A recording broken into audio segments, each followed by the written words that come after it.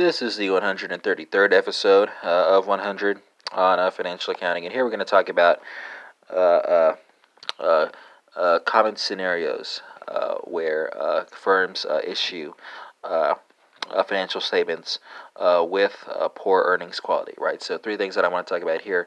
First, we have financial statements where there are departures from generally accepted accounting principles, and the departures are caused by fictitious transactions.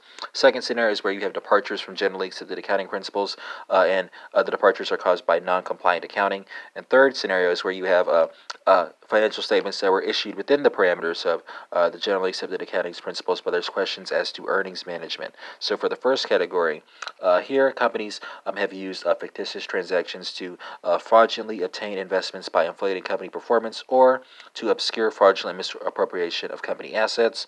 Second scenario, here financial information that deviates from generally accepted accounting principles will be indicative of a low quality financial statement, and more than that, this financial information cannot be used to assess earnings quality because comparisons with other entities or earlier periods cannot be made.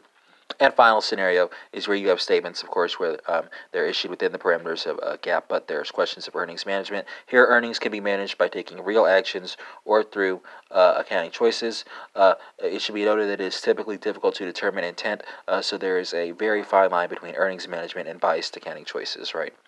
And that concludes this 133rd session of 100 on financial accounting, not, of course, ruling out the possibility of bonus sessions.